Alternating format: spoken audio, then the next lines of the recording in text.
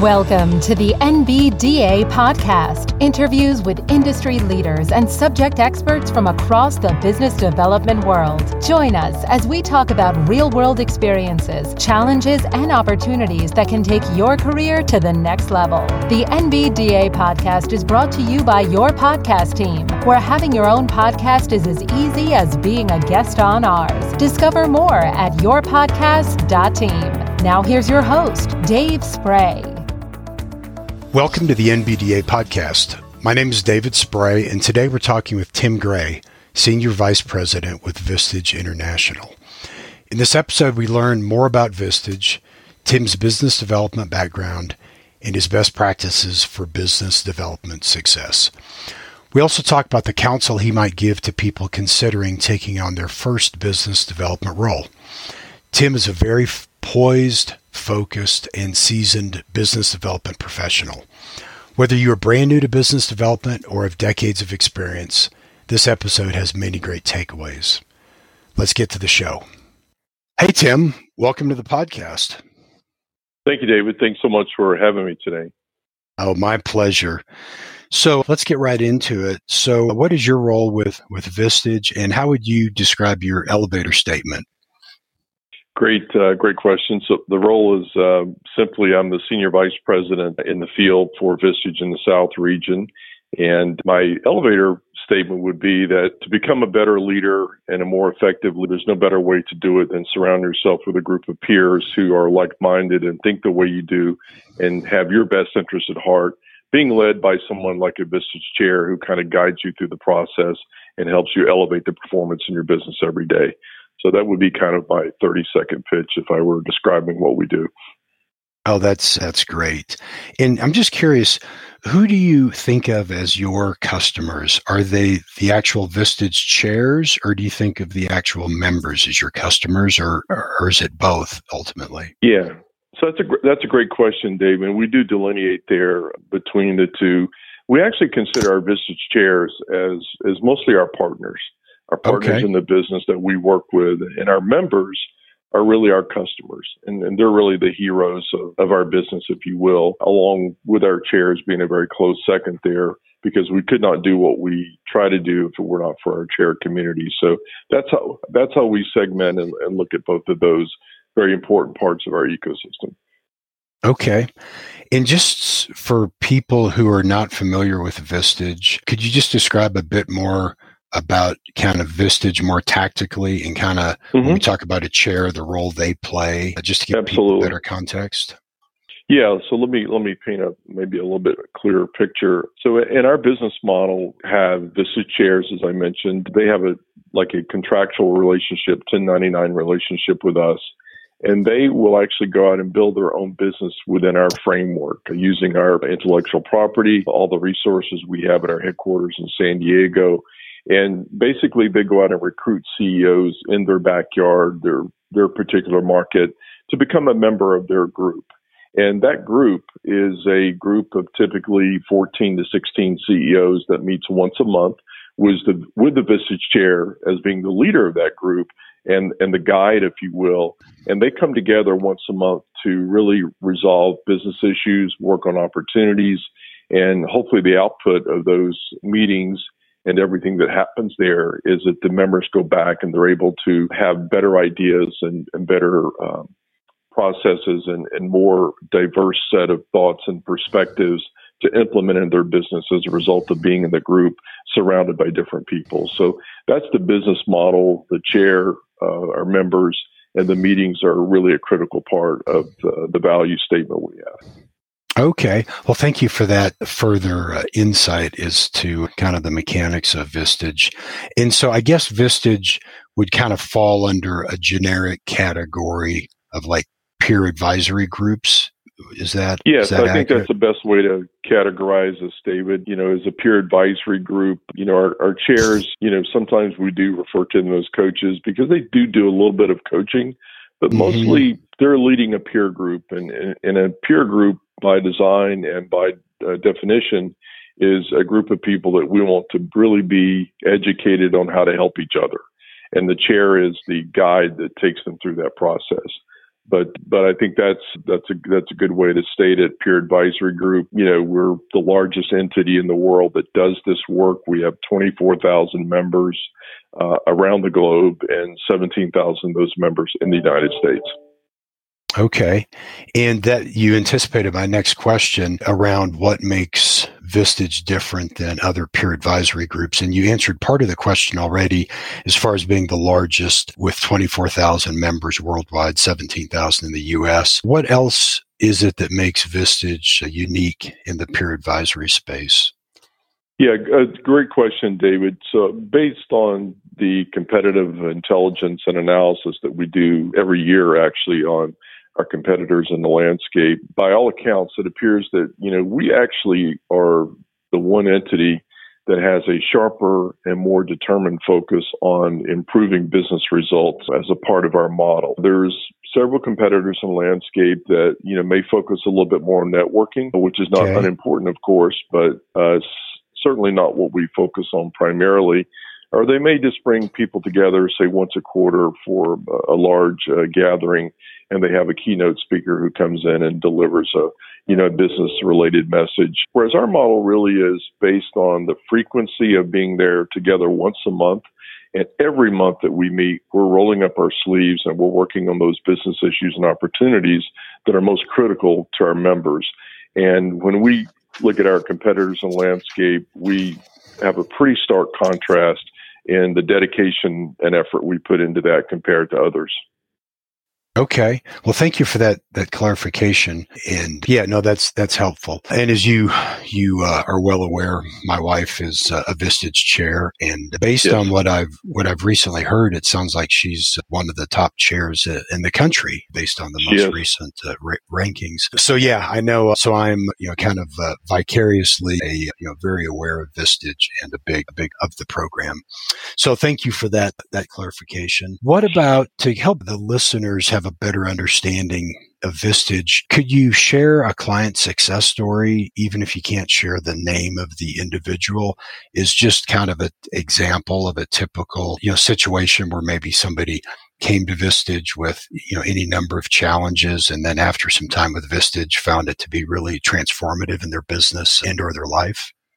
Yeah, I'll share a generics member story with you. And like I said earlier, our members are our heroes, and we really want them to do exceptionally well in their business and actually all aspects of their life. One story I'll share with you is really, it's a local entity not far from where I live here in Chapel Hill, North Carolina, who's a member. It's a third generation hardware chain, if you will, here in the Raleigh-Durham, Chapel Hill area. And basically, when this member joined Vistage, I guess about 5 years ago now, he was actually the third generation owner of that company. And coming in, one of the major issues that he was facing was kind of the transition from that second generation to the third. And there were many issues going on in handing the baton over, if you will. And by being in the Vistage group, this member started basically processing a pretty significant issue for his company here in that transition. And the ideas and perspectives that he got from the rest of the people sitting in his Vistage meeting room every month basically told him that he really needed to be very respectful of his father, but sit down and have really a very difficult conversation with him about how this transition needed to work for the betterment of the company and all the 75 plus employees who work there. So it took a while. It took about 6 months, actually, for this transition to work out. But by the end of that 6th month, going into the 7th month, the transition had been completed effectively, smoothly. And to this day, the member testifies to us that if I had not had my Vistage group and the council around me, that would never have been a successful transition for me. We was probably have still been struggling today to figure this out. And David, that's just one of hundreds of stories that we have from our members, whether they're trying to sell their business or, whether they're trying to grow their business to the next level. There are a lot of success stories that our members share with us and that are really testimonials to the impact of Vistage and the group of people they have sitting around them has on their life and on their business. So that's just one of many. Now, what a great story. I've heard the expression it's lonely at the top.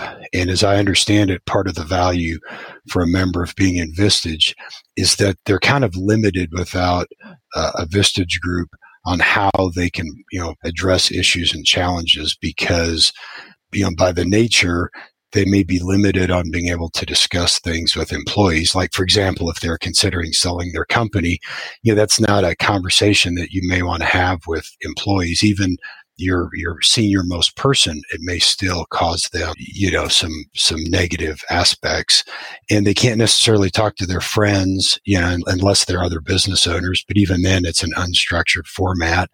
They're kind of limited on their advisors because, you can't talk to your bank about the fact that you're having a big downturn in your business and you just lost your biggest customer. That's kind of the last person you want to tell. Right. And then your spouse, who's maybe been your spouse for the 20 years you've run the business, they've probably heard all they want to hear about the challenges of your business. So who do you brainstorm ideas with? Who do you talk to? Who you work this through? Is that kind of the idea of the benefit of some of the benefits of being in Vistage? Yeah, it exactly is, David. You hit it very well there. I think, often I hear a member say, where they've been a member for 2 years or for 20 years in some cases, that I couldn't have done this or I couldn't have done that without my Vistage group. And it does go back to what you just articulated, that, this is their really de facto board of advisors, if you will, because many of the companies that fit in our Vistage landscape are really not large enough, to have their own board of directors.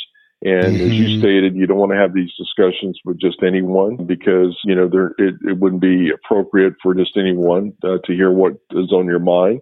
But when you're sitting in a room with, 15 or 16 of your peers who really have no other agenda at all but to have your back and to give you wise counsel when requested, that's a pretty empowering feeling for a member to know that I'm surrounded by people that really care about me and they care about the outcome, that I'm seeking. So there's a lot of power, related to that. And our members just get tremendous value just by knowing that this other group of people in the room have their back. Oh, that is, I can really envision just the power and the comfort that can give to that CEO who before Vistage was a bit lonely at the top and now has, really a whole team of peers backing him up now. Right. So let's kind of shift gears now to the National Business Development Association. How did you first hear about NBDA?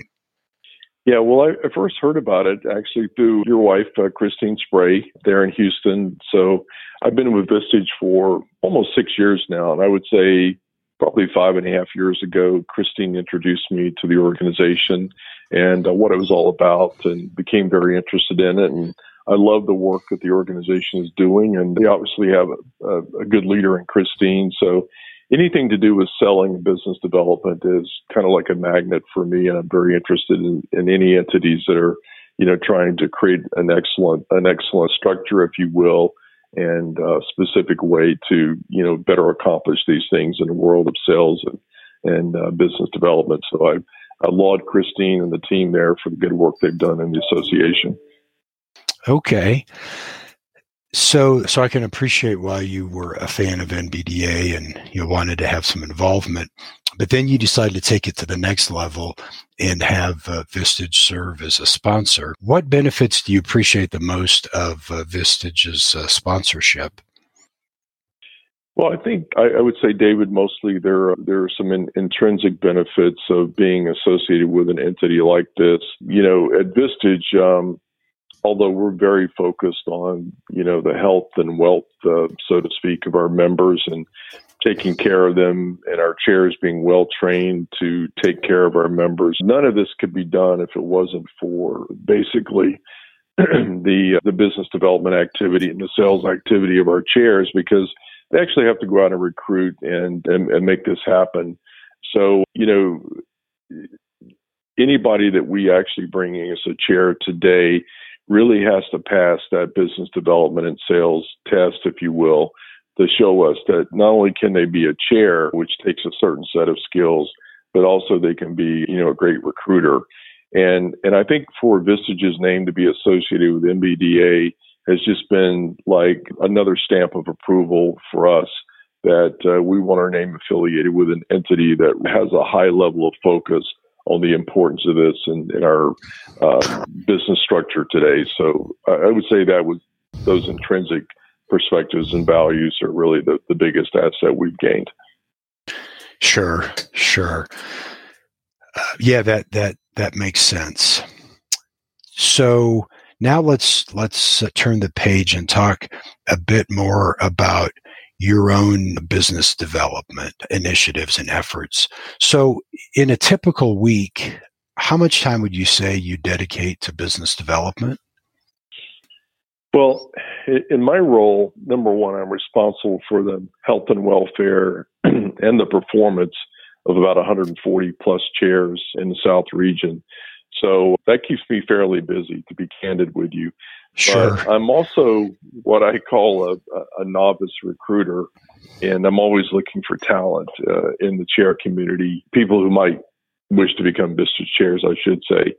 So I spend probably, on my own, I'm going to say, 15 hours a week doing recruiting of chair candidates that I feel like have a great profile and who have an interest in doing this really, important work of being a business chair.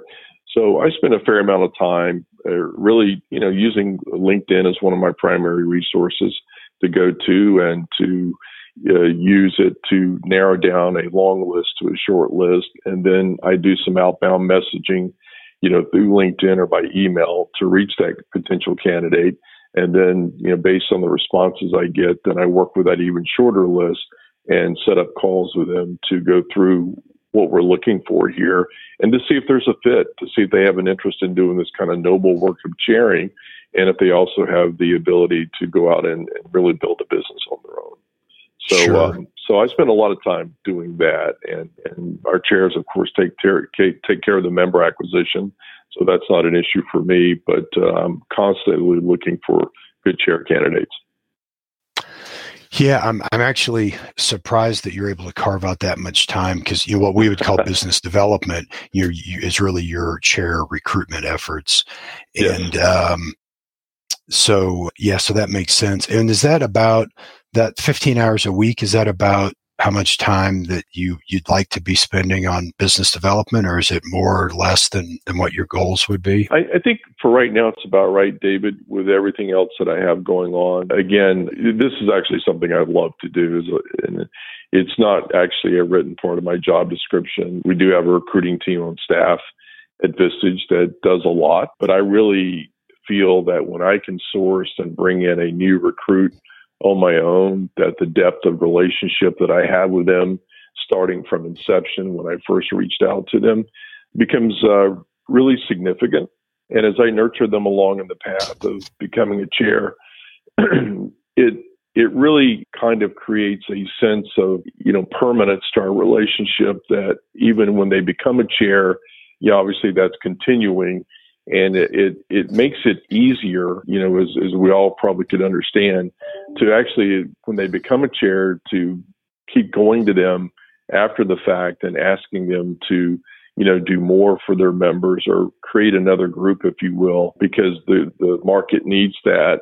And there are members out there that are not members currently that will need that. And so I think, rewinding the clock here for a moment, going back to that moment of the initial reach out, in the establishment of my relationship with them just makes it easier for 1 year, 2 years down the road for me to come back to them and say, listen, this is what I would like for you to do in the market. Can you help us achieve that? And it makes that ask much easier if I was the personal recruiter that brought them in. Sure, that makes sense because of it'd be less effective if you had no contact with them until Vistage called you up and said, "Hey, you've got a new chair in your region." Right. And I do interview those, David, just to be clear, I do interview them even when they're not sourced by me, but the depth of the relationship, just gets much more firm if I'm the one that actually sourced them. Sure, that makes sense. So, 140 chairs in a typical year. How many chairs will you add to your region? Either through your efforts, or a combination of yours and the in-house recruiters. Yeah, great question. So last fiscal year, we launched 23 brand new chairs in the South region. The year before that, roughly 16. We're on target this year to launch maybe 20. So if you took a 3-year average there, that's about 60 chairs in 3 years, or 20 new to the region each year. And we're adding those across several markets in the South region. It's not just one market, it's multiple markets where we're adding them to kind of, balance out our efforts. We don't want to put, for example, too many chairs in one market at one time we might be building. But sure. In a market, say like Houston, which is really large, we could potentially put 2 chairs in there at one time. We're building a group, and we don't have to worry about them really running into each other in terms of prospects, et cetera. Okay. Well, that's great to have that many new chairs out of the 140. So, as far as like business development best practices you have refined over the years, you had mentioned that LinkedIn is a big part of it. Are there some other business development best practices that come to mind that you have? Well, I think, so the pandemic changed a lot for us all, right? I think, if I think about pre-pandemic context, one of our most successful ways to attract new chairs was to really host an in-market event. We would pick a nice hotel in the market. We'd have like a breakfast meeting where we would ask new chair candidates that we had profiled somehow to come in and be a part of this breakfast meeting that we have, where we'd expose them to what it's like to be a Vistage chair. We'd run through a brief presentation with them. We'd have an experienced chair come in and really talk about, what it was like to be a chair. So this was one way that we actually got a lot of interest in chairs or chair candidates who wanted to pursue this work. I'll be candid with you. The pandemic has changed our perspective a bit on how effectively we can recruit, virtually. And although we still do some in-market things on occasion like that, we're doing more of these online right now, where we invite just a group of candidates into that same type of agenda that we had in person. And now we're having a chair come on, talk about what it's like to be a chair, the life of a chair, if you will. And then we talk about the process of how long it takes them to become a chair, what the bill looks like. So our business development aspect in this regard, a little different from me reaching out to them individually, is where we try to bring a large number into a group and expose them initially to what it's all about. And then usually out of that, if we have 20 people attend a session like that, we'll probably wind up with 10 of those that we keep on our active recruiting list, and we work them until they're ready to come into the fold. So I'd say, David, that still works for us. And that, coupled with the individual reach outs we do, enables us to keep our pipeline full of good chairs. Okay, well, that's interesting how the pandemic is like a lot of businesses, has required a pivot, but it sounds like that pivot might actually have some durable benefit even post-pandemic. Yes, we think so. So when you talk about your individual outreach and building rapport with potential chairs, could you just dig a bit more into that, as far as like maybe some specific things you do to build that rapport and trust? Yeah, I'd be happy to. So, not unlike any other sales or business development endeavor, it's critical to establish a rapport and a relationship out of the gate. So, just to give you some context here, I probably interview, on average, anywhere from 6 to 10 new chair candidates a week. And the first thing that I always do is, obviously I'm reviewing their resume. If I have that, or I'm certainly reviewing their LinkedIn profile. I want to know where they went to school, what they've been doing lately, and so that I come in armed with some level of intelligence about who they are. And so I start out with something, very personal. If I'm talking to somebody in Atlanta who went to Georgia Tech, for example, I'm a North Carolina fan, so we start talking about the rivalry between our two schools, and how that can be, pretty heated at times. And, that just allows a personal relationship to start to form. Their kids, where are your kids going to school? And we talk about that. So establishing that personal connection at first with no matter who you're talking to, it makes it easier then to, segue into, the business aspects of why you're calling. So that is so critical. I would say that form is more of an art than it is a science on how you do that, because there's no written playbook on how to establish that personal connection and rapport, but you've got to do it first. And then that allows you to go into the other things that you want to talk about with this candidate, and they become more accepting. You can almost see kind of the ice melt away, if there were any ice to begin with, right? Because you've personally connected with them, you've touched them in some way, and you've said something that's meaningful to them, and vice versa. They've gotten into the conversation with you. So it just makes it easier, much easier to then discuss, the business at hand. Sure. And so in summary, really your rapport building really starts by doing your homework before the call, so you can identify some absolutely areas that you have commonality and such. Yeah, that certainly resonates with me. That's in fact, before our call started today, I had taken a look at your LinkedIn profile and saw a post you had of Kareem Abdul-Jabbar with the famous UCLA coach John Wooden. And even though it's been probably a year since I last spoke to you, we both played competitive basketball in our earlier days. And so kind of starting with that, and I didn't even do it on purpose. It just, I guess I've done this long enough that it just, kind of came right to the surface. And so, I certainly know what you mean. And we engaged in that type of dialogue and rapport building ourselves this morning. Yeah, we sure did. So how do you recharge and stay focused on your business development / recruiting goals? Because I suspect that, not every single person you reach out to just jumps at the chance to become a Vistage chair. And so I'm sure there's a certain amount of rejection. So how do you recharge and stay focused and positive on those recruitment initiatives? Yeah, that's a good question. And I think one that actually the answer to it may haunt some people. I actually embrace it, to be honest with you.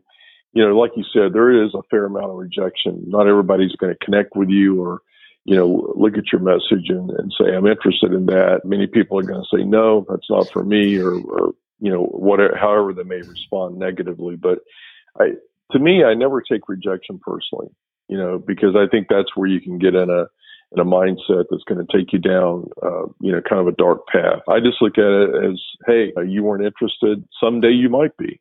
And someday I may reach back out to you, and I move on to the next person. And so they're out of my mind, out of my thoughts, and I focus on the task at hand. So I come in every day when I do a lot the designated time to do BD work. I focus really maniacally on, those 3 hours or whatever I'm going to do that day to make sure I put it in. And I do have a goal every day when I step into my office that I'm going to secure at least 3 appointments, Zoom appointments with potential chair candidates for that day. And if I only hit 2 and I'm at the end of 3 hours and I have to do other things, then guess what? The next day that I do it, 4. So I think it's important to have a goal, and it's important not to take rejection personally. And then if you do those 2 things, I think, and you have your elevator pitch down and you're a great connector, you're gonna hit your goals.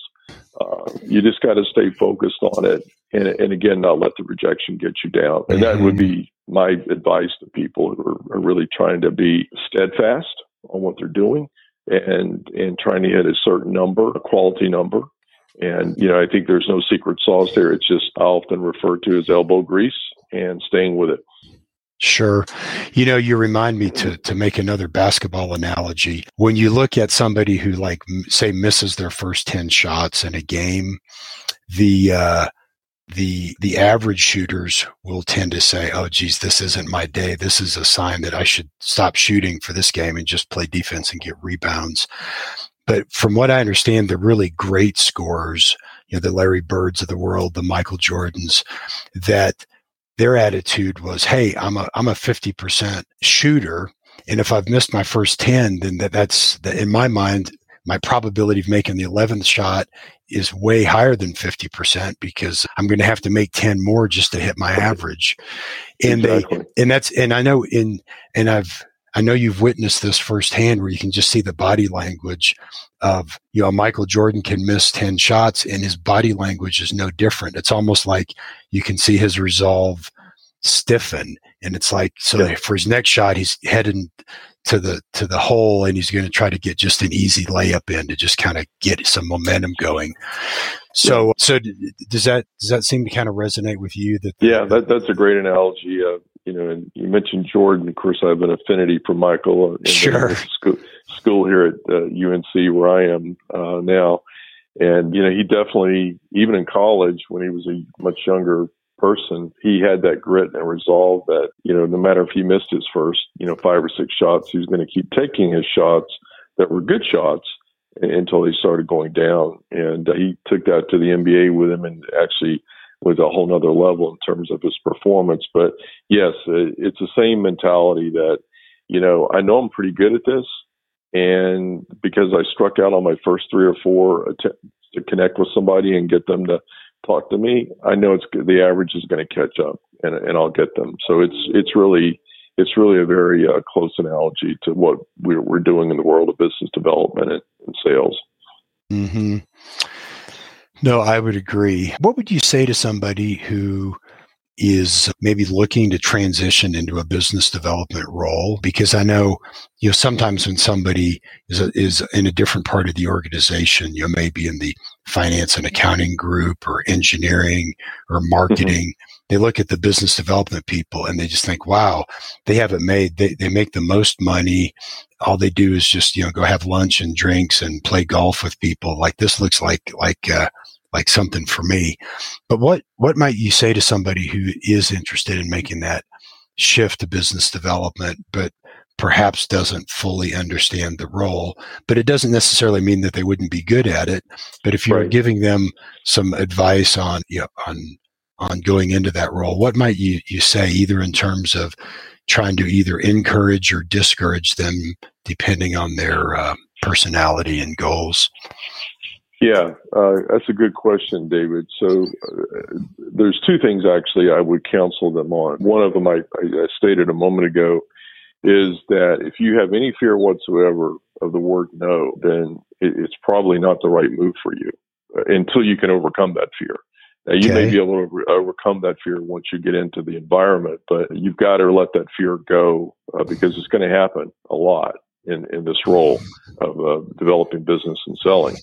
I would say the other thing, to be candid with you, I know it's true for me, and I think it's true for most of the really good salespeople that I've ever been around in my life and business development people, is a competitive nature built into them. Because I think even though I have had some salespeople tell me throughout their career, well, I'm not that competitive, I just go out and do my thing. And I always took that as a bit disingenuous. And I think every great sales or business development person is kind of uber competitive and they want to win, not at the expense of doing things the wrong way or shortcutting, but you want to see your name at the top of the list.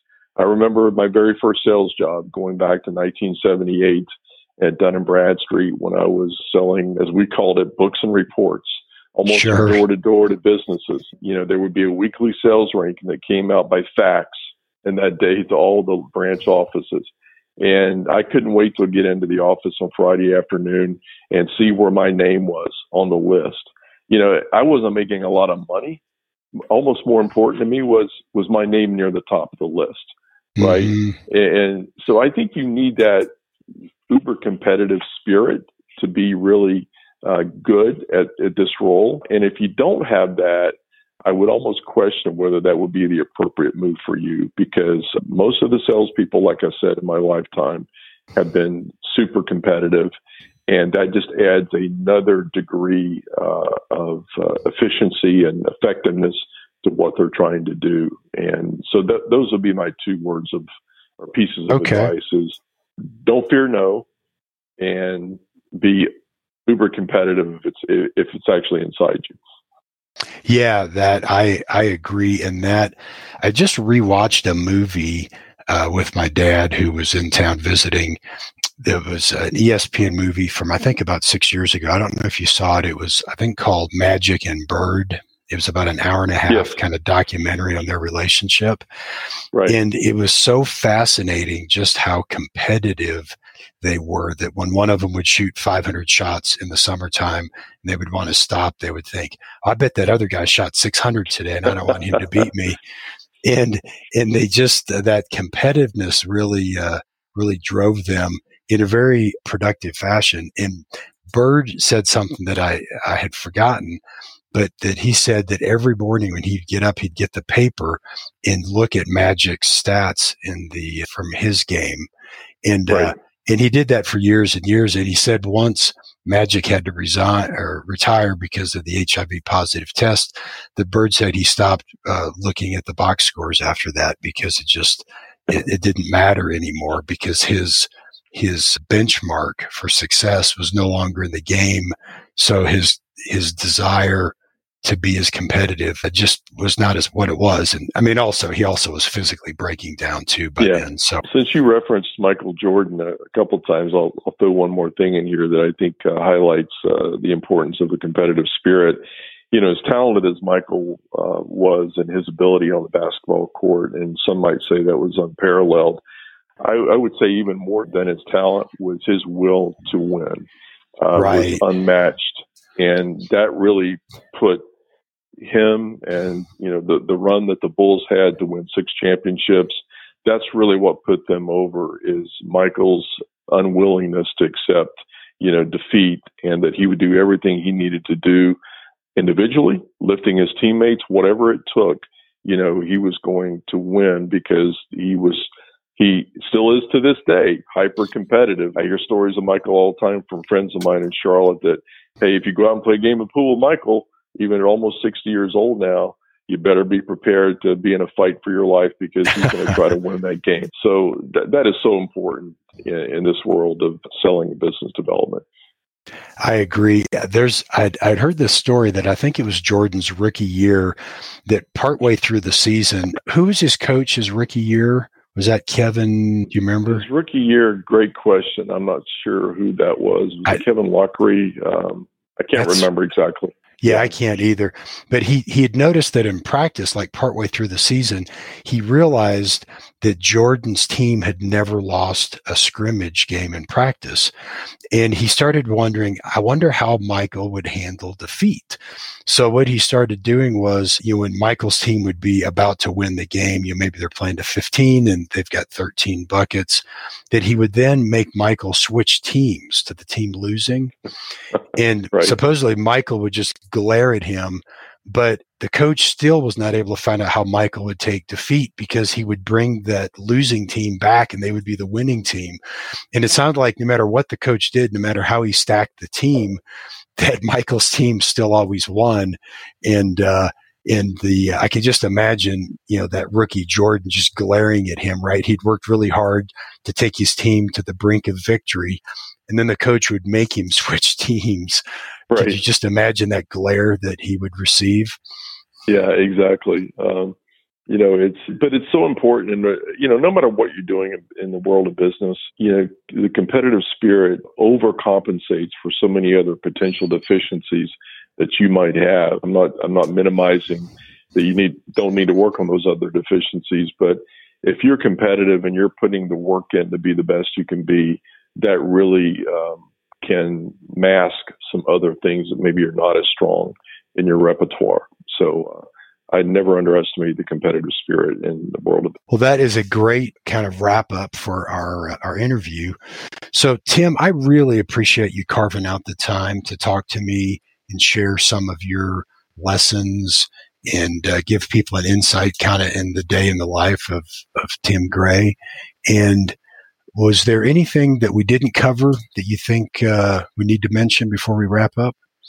I don't think so, David. I really appreciate the opportunity to come on the broadcast and just share with you. And it's been a lot of fun. And again, I really appreciate the invitation to spend some time with you this morning. Oh, the pleasure is all mine. Well, hey, you have a great day, Tim. Thanks again. Okay. Thanks so much, David. Bye-bye. And there we have it. Another great episode. Don't forget to check out the show notes at podcast.nbda.co. And you can find out more about being a member of the National Business Development Association at nbda.co. That's it for this episode. Have a great week, and we'll talk to you next time.